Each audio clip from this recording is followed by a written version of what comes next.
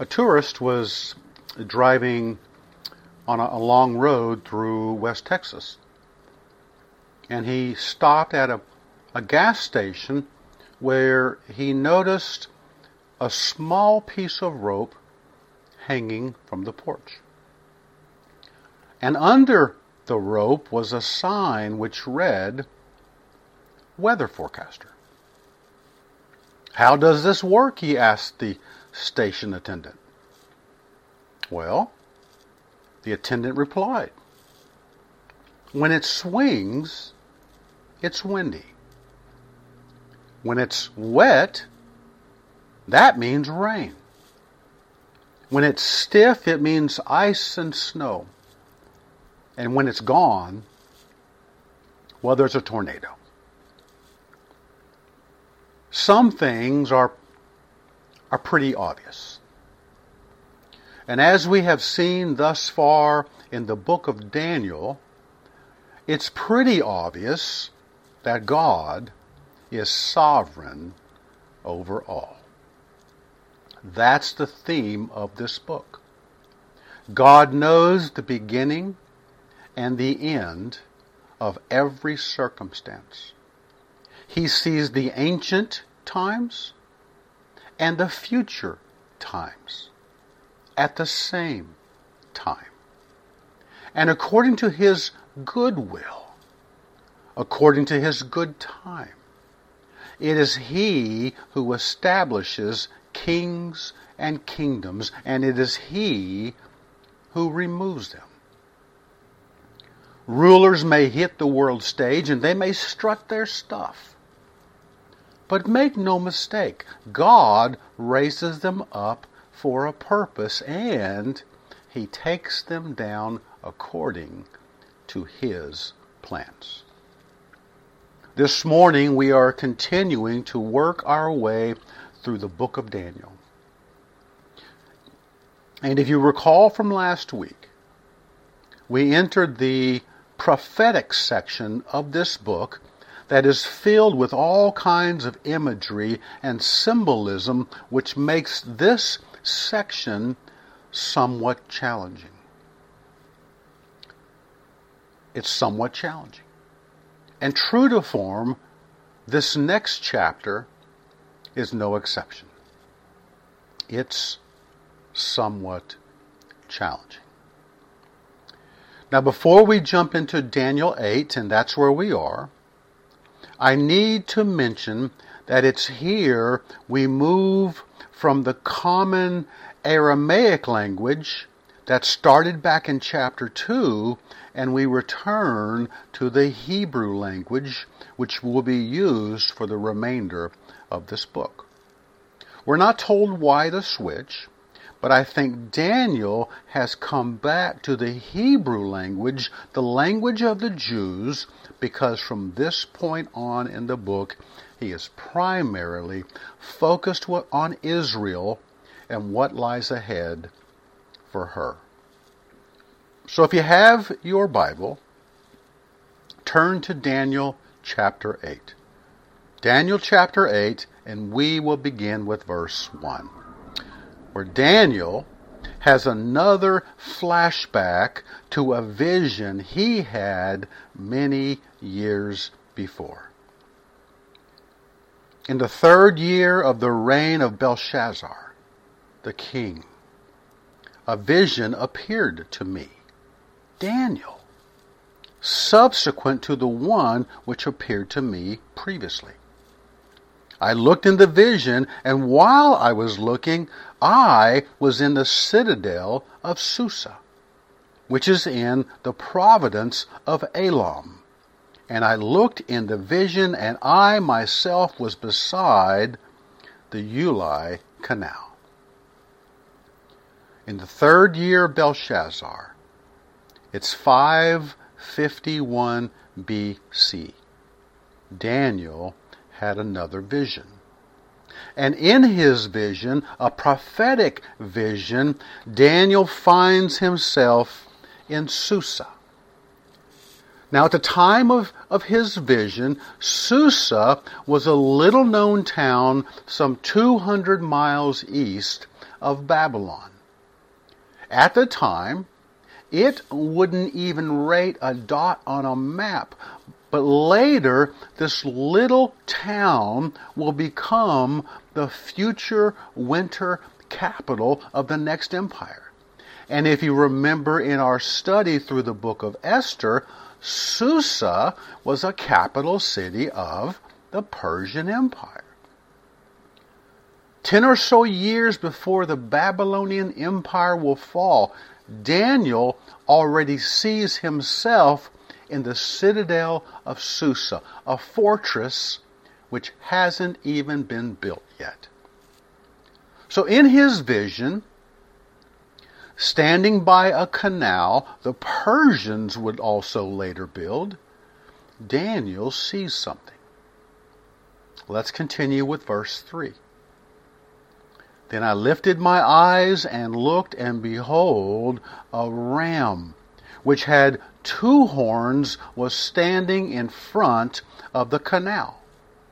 Now the 2 horns were long, but one was longer than the other, with the longer one coming up last. I saw the ram butting westward, northward, and southward, and no other beasts could stand before him, nor was there anyone to rescue from his power. But he did as he pleased and magnified himself. Fortunately for us, we don't need to try to figure out the symbolism of this powerful ram, because later in verse 20, the angel Gabriel shows up. He's mentioned by name, and he explains to Daniel that this ram represents the Medo-Persian Empire who is next to come. In his vision of the ram, we're told that one of these 2 horns was longer than the other, and history confirms that this union between the Medes and the Persians was unbalanced. The Persians were the stronger force in this union. They were dominant, and they would eventually swallow up the Medes. Under Persian rule, King Cyrus and his successors would extend their empire to the north, to the south, and to the west. Their power was great, and they did what they wanted, to include some good things, like allowing the exiled Jews to leave Babylon to return to their homeland and rebuild their temple and the city of Jerusalem. For quite a while, for over 200 years, the Persians ruled. They appeared unbeatable, with an army of 2.5 million soldiers. No one could stand against them. No one. That is, until our sovereign God had other plans for them. And beginning with verse 5, we are told, while I was observing, behold, a male goat was coming from the west over the surface of the whole earth without touching the ground. And the goat had a conspicuous horn between his eyes. He came up to the ram that had the 2 horns, which I had seen standing in front of the canal, and rushed at him in his mighty wrath. I saw him come beside the ram, and he was enraged at him, and he struck the ram and shattered his 2 horns. And the ram had no strength to withstand him. So he hurled him to the ground and trampled on him, and there was no one to rescue the ram from his power.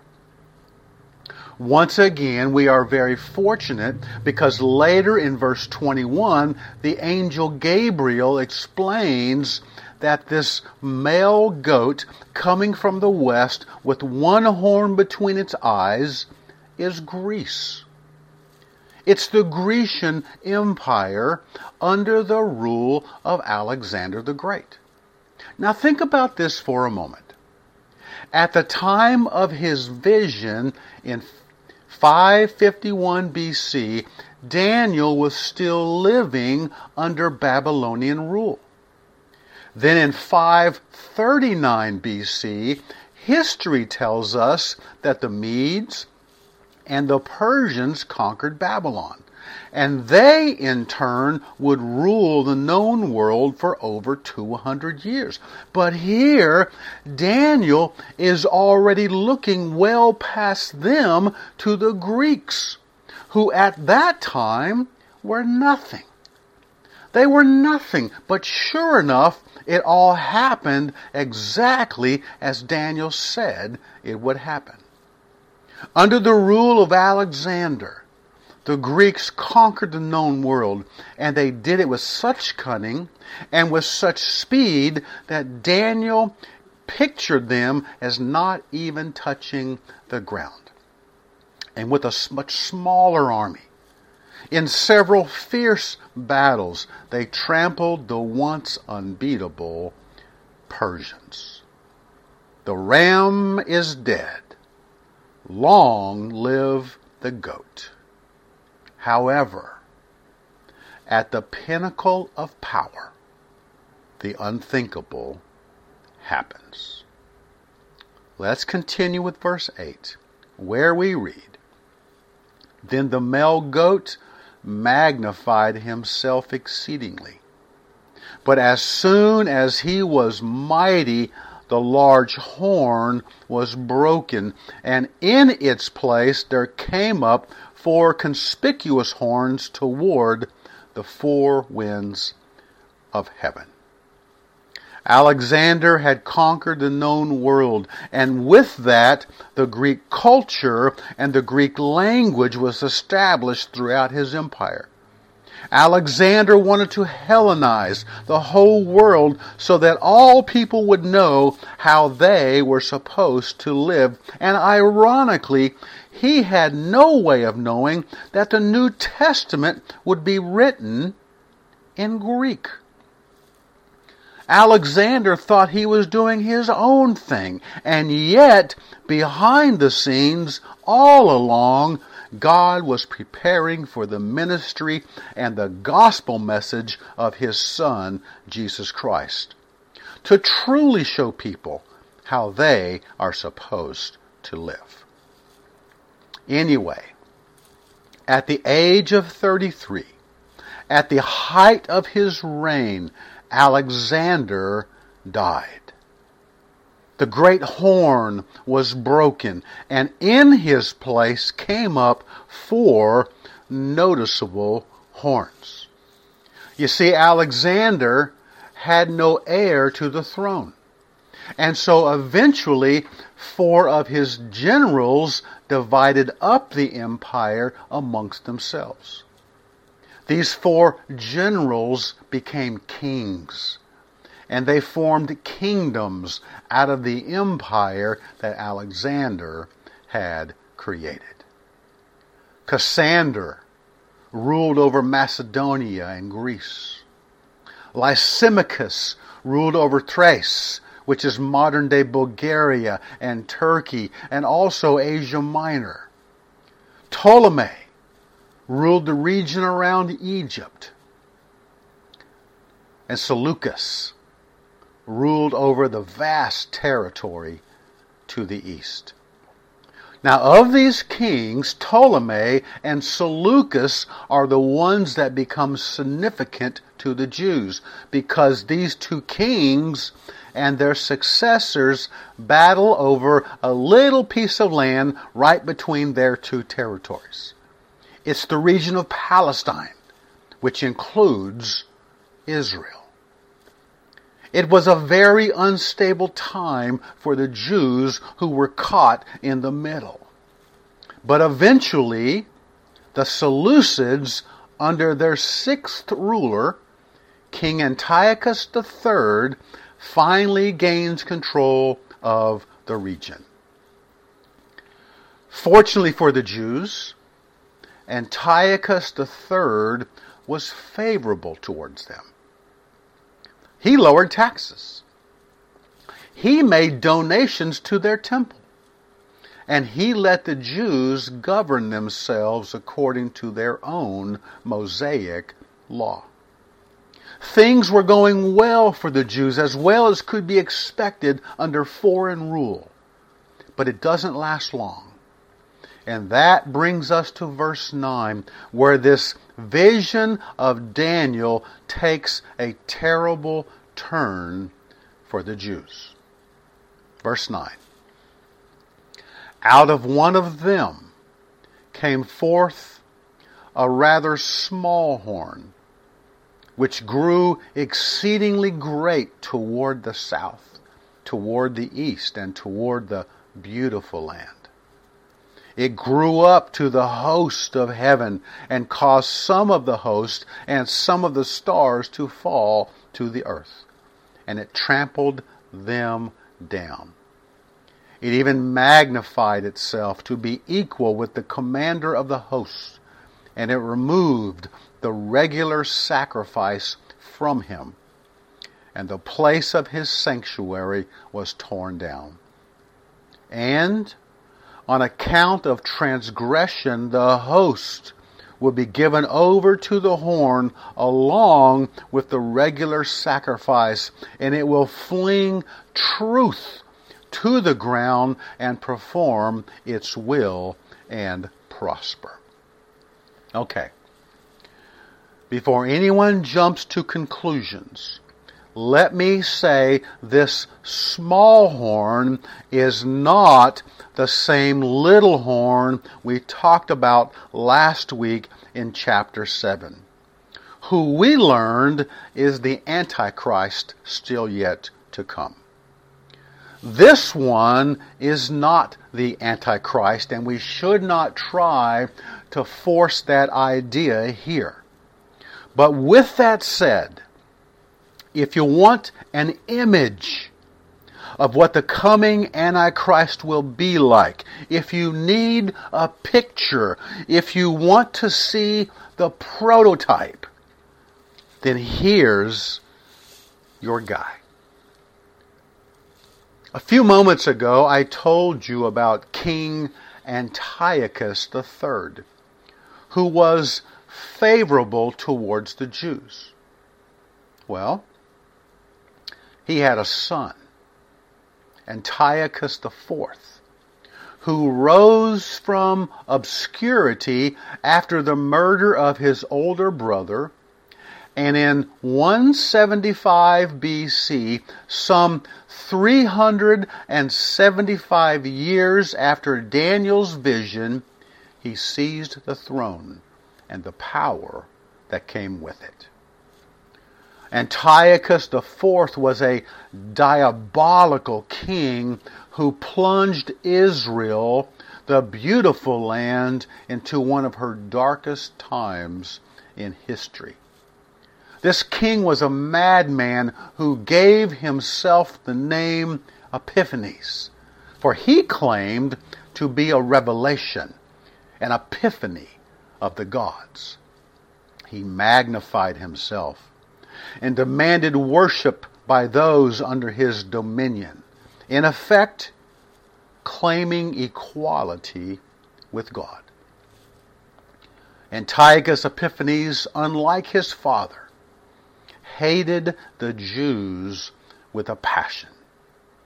He was bitter and ruthless towards God's priests and God's people, and through brutal persecution he tried to stamp out their culture and religion to turn the Jews into good Greeks.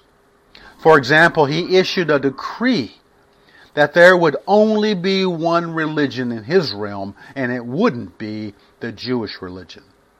Antiochus drove out the Jewish high priest, and replaced him with someone willing to compromise and speak on his behalf. He prohibited the Jews from observing the Sabbath, and he put a stop to scripture reading, burning every copy of the Torah he could find. Antiochus outlawed the circumcision of males, and the story is told of two mothers who were determined to circumcise their baby boys. When Antiochus heard about it, he took the babies and gutted them, hung them around each mother's neck, and marched the women through the streets of Jerusalem to the highest wall and made them jump to their deaths. He decreed that the Jewish dietary restrictions were no longer valid.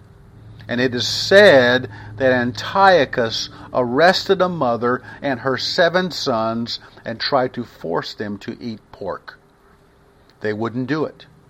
And the angry king gave orders to strip the skin off the heads of these sons. And then one by one, as they watched, they were thrown alive into a large, hot frying pan as their mother watched them die in agony. This is the way it was for the Jews under the persecution of Antiochus Epiphanes. It was reported that he killed some 100,000 Jews and sold another 40,000 into slavery. But it all came to a head in 168 BC when Antiochus returned in defeat from Alexandria, and in his fury he ordered the temple in Jerusalem to be seized. He carried off the golden candlesticks, the table of showbread, the altar of incense, and other various sacred vessels. He then set up an idol to Jupiter, another version of Zeus, in the middle of the temple, and sacrificed a pig on the altar, sprinkling the pig's blood all over the sanctuary. There was nothing more horrible to the Jews than to have their holy place profaned by the blood of an unclean animal. And as a result, the regular sacrifices stopped because the temple was desecrated. In verses 13 and 14, in his vision, Daniel overhears a conversation about this troubling event. It says, "Then I heard a holy one speaking, and another holy one said to that particular one who was speaking, 'How long will the vision about the regular sacrifice apply, while the transgression causes horror, so as to allow both the holy place and the host to be trampled?' He said to me, 'For 2,300 evenings and mornings, then the holy place will be properly restored.'" In Daniel's vision, the question is asked, how long is this going to occur? And it is told that the regular temple sacrifices will cease for 2,300 evenings and mornings, and afterwards they will be restored. Now, Bible students debate if this means 2,300 days, which is short of 7 years, or 1,150 days, which is approximately 3.5 years, as 2 sacrifices are regularly performed each day, one in the morning and one in the evening. Now, I am not certain how to interpret this. Essentially, it all depends on when you think the clock starts. But one thing is for certain. It all comes to an end in 164 BC. And let me tell you what happened. In those days of persecution, there was an old priest named Antiochus who lived in a town outside of Jerusalem. He grieved over the sorrow of his people. And one day, a government official representing Antiochus came to the place where Antiochus lived and said to the people, "You are ordered to offer sacrifices to the Greek gods." Well, Antiochus refused to do it. And when another Jew stepped forward to do so, Antiochus slew the Jew and slew the government official who gave the order. And a spark of rebellion was lit. Well, the old priest died, but he passed the torch to his son, Judas Maccabeus. Judas and his sons set off a great rebellion and led the people of Israel to retake Jerusalem, cleanse their temple, and restore the regular sacrifices. According to tradition, when Judas went to cleanse and reconsecrate the temple, the first thing he wanted to do was find oil to light the lamps, as the ceremony to reconsecrate the temple would take 8 days. Well, he found only one small container of oil, and he knew that wouldn't be enough to last all that time. But as tradition goes, that small amount of oil lasted for the entire 8 days. And to this day, the Jewish people celebrate to mark their victory and the reconsecration of their temple, and they call it Hanukkah, which goes right back to this time in history revealed in the book of Daniel. So what happened to Antiochus Epiphanes? Well, according to the Jewish book of 2nd Maccabees, the story goes that Antiochus was elsewhere when he hears about the rebellion in Jerusalem. In his anger, he declares he's going to turn Jerusalem into a Jewish graveyard.